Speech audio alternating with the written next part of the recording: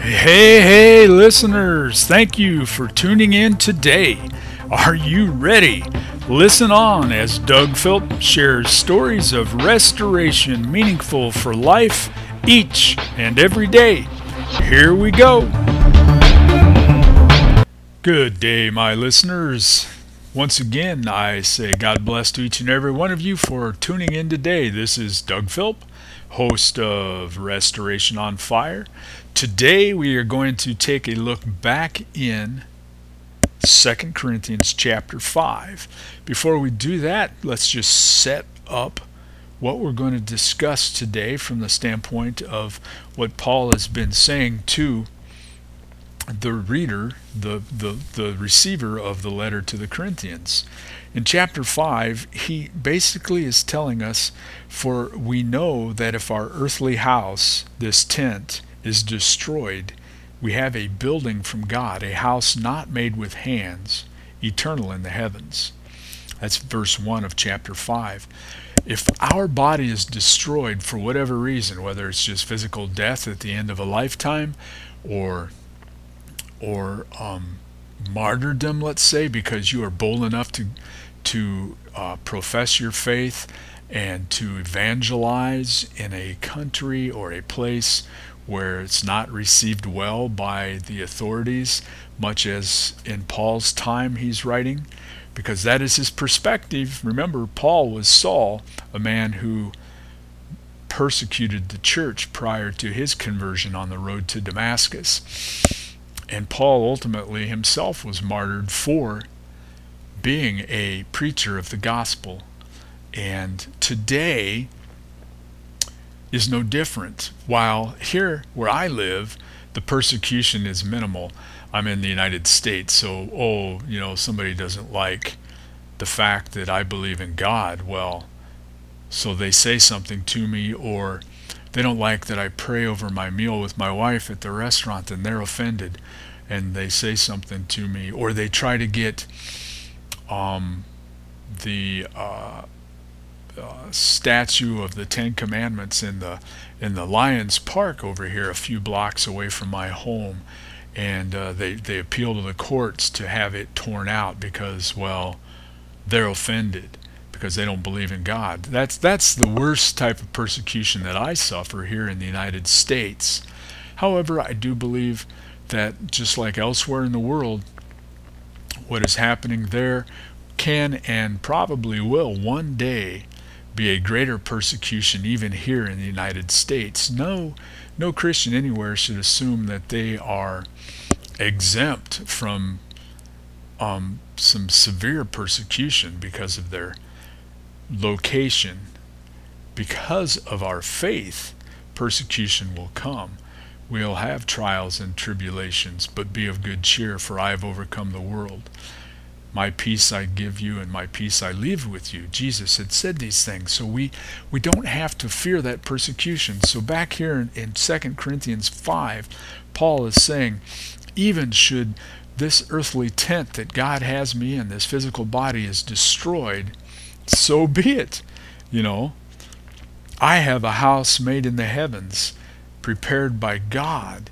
Jesus even says that he has gone to a place and he's preparing a home for us. So we don't have to fear what man can do to us. We don't have to fear what may happen to us. We just have to stay focused on God. And like we talked yesterday, that a broken and contrite heart is that pattern that we see over and over again in Scripture that helps us to stay in right relationship with the Father. Then whatever comes, not only do we not have to fear what comes, because ultimately a physical death just means absent from the body but present with the Lord. And this is what Paul is encouraging the Corinthians to focus on, is fear not the things of man, but focus on God. And oh, by the way, one day you will be in his presence. So glory in that today. Have boldness in that today. Proclaim the gospel today. Walk in his spirit today, regardless of what may happen today.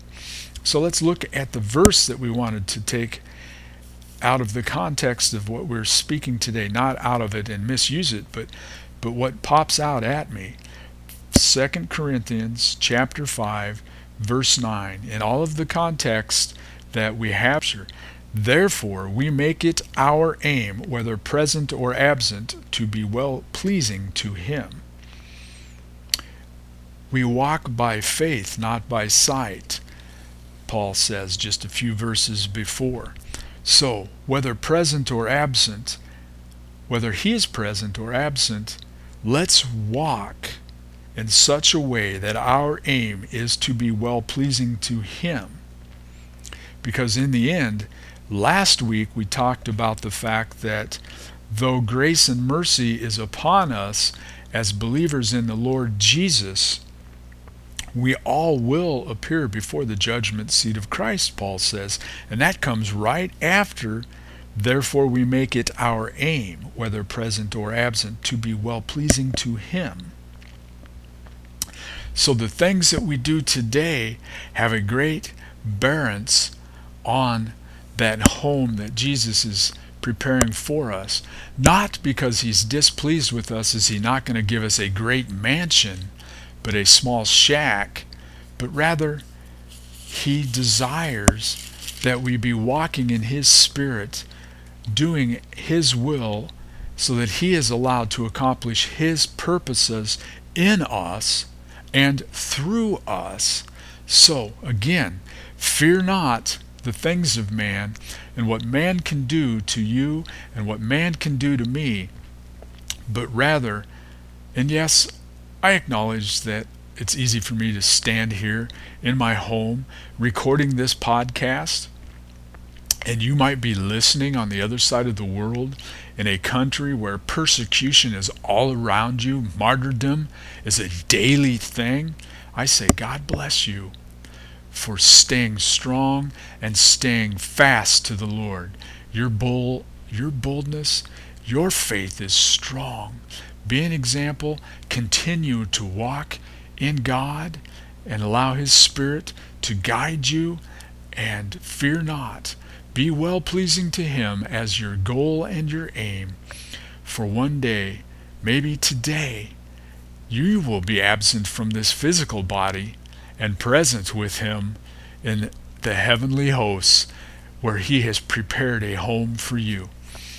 Now, in the absence of all of that, wherever you are, still walk with the aim and the purpose to be pleasing to him. Why? Well, because we will come before that judgment seat, and we do want to hear the words, "Well done, my good and faithful servant. Enter into the presence of your Lord." See, it's by faith that we walk, not by sight. Hebrews tells us that without faith it is impossible to please him, because he who comes to the Father must believe that the Father exists, and that the Father is a rewarder of the person who diligently seeks him. And again, it's all by faith. Faith is the evidence of things hoped for and the substance of things not seen. And maybe I got that backwards. Let's take a quick look, because I can turn the pages real quick here in my Bible. Now, faith is the substance of things hoped for and the evidence of things not seen. I did have it backwards. So, hope for every promise that you find in the Word of God, every promise that the Spirit lays on your heart, for these are evidence of things that are not seen, but are there. Let's pray real quick. Father God, I thank you for your word. I thank you that you are seeding it deep into my heart, and I hope and pray for those who hear this message that you are seeding it deep in their heart, that it is watered by someone, and that you ultimately give the increase. Just as Paul plants and Apollos waters, it is you who gives the increase. Father God, as I plant and someone else comes along and waters, you give the increase. Or maybe it is me coming along watering right now, but it is you, Father, who will give the increase. And I thank you for this because you are the true and only God. Everything else is just made up and idle, and I personally repent and ask your forgiveness for any idols in my life. And I pray this, that others who hear this would have the courage to likewise choose to turn away from an idol in their life and be well-pleasing to you as an aim, a purpose, and a goal in their heart, so that you ultimately, because of their faith, because they are seeking you, will not only be found by you, but that you will be a rewarder because they are diligently seeking you, Father. I thank you for this. I thank you for what you are doing. Continue to use me, continue to use the listener to accomplish your will and the purposes of your will, Father, in us and through us. I thank you. In Jesus' name I pray. Amen and amen. I thank you, listener, today. I affectionately call my Soapy because we use the SOAP method here at Restoration on Fire to get the Word of God out, to be an encouraging message to those who listen, because God's Word is all about restoring man to himself. Today is the day of salvation. Seek him, and he will be found by you. This is a promise that is of God, not of me. Have a beautiful and a glorious day, and we'll talk again tomorrow. God bless. And there you go, another episode done and in the bank. I trust you heard something meaningful today. Take a moment right now and head over to restorationonfire.com for show recap and leave some feedback. Plus, you'll be able to find more great resources and many more episodes to listen to. And as always, be sure and be listening on.